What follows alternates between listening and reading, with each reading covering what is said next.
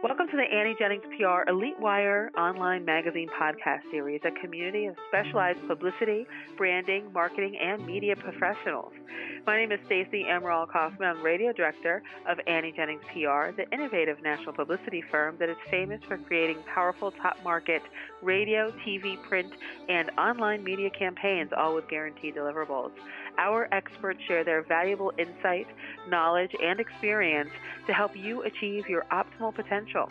We encourage listeners to share this podcast throughout their social communities to help others discover the insider strategy that can make a difference to their success. And today we're very happy to welcome Esther Cohen, the book doctor. She loves books. She helps people write books. She's worked in many parts of the publishing process, from publishing to marketing. She's a writer and writing teacher, and she's done it all her life. So welcome, Esther. Hi, Stacey. I'm so happy to be here. We are so happy to have you. So, you've been in this industry forever. Why is it that so many people want to see their name in print? What's so interesting is even today, when there are many other forms of media for people to experience, enormous numbers of people want to write a book. And I think it's because so many of us really love books. There's nothing that can replace a book. Even a podcast, although podcasts are great, but they're not books. They're different from books. We all love books, and that's why so many of us want to write them. And what do you think about the way the book publishing industry and process has kind of exploded over the last 10 years? When we're talking about publishing books, there's so many ways to publish them now, too. What do you think about the difference between an e-book, kind of a Kindle reader sort of a deal, versus actually holding a physical, real-life book? Well, I want to say, first of all, that I think the process has become enormously democratized. When I started in book publishing 100 million years ago, there was always a kind of kingpin at the top of the publishing houses like Random House or Simon & Schuster. It was almost always a white man who made decisions about what could be a book. And today we have so many more options. We can all make books if that's what we really want to do. And I think a book is a book is a book, whatever form it takes. It's having the opportunity to create a narrative within a confine of pages, within a set number of pages. That's really what a book is. My own orientation is towards something I can hold in my hand and read over and over and over again. People argue that you can hold a Kindle in your hand, and that's true. You can certainly read an e-book very easily, and I've just this summer gotten into audiobooks for the first time, and audiobooks are wonderful. But when I get a book, it's 9 times out of 10 a bound book, an old-fashioned book.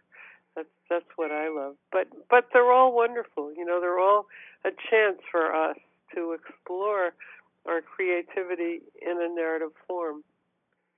Now, Esther, what advice would you give a new author, someone who just wants to write a book? How would they begin?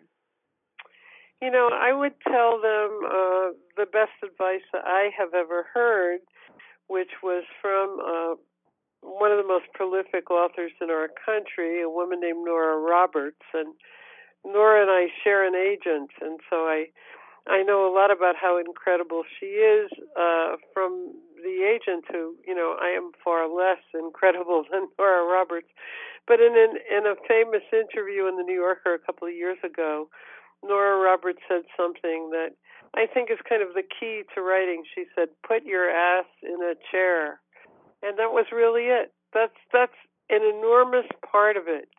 Sit there somewhere in a chair for 10 minutes a day or 15 minutes a day until you can sit for an hour a day. That's the way to begin. That's the way we all have to begin. Sit in a chair. Oh, yeah, no, Esther, did Nora talk about what J.D. Robb had to think about that? It's a good question. J.D. Robb thought the same thing. But with a death, with a mystery. Now, what are some of the most common mistakes, or one common mistake, that many authors make? I think many authors,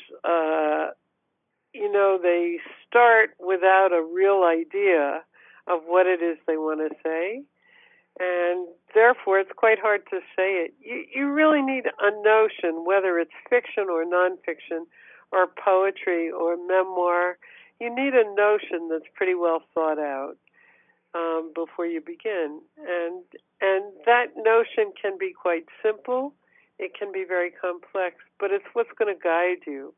And for people like myself who write fiction and poetry, the most important point, I think, is to be open to your voice, to figure out a way to find your voice, and to get somebody to help you do that.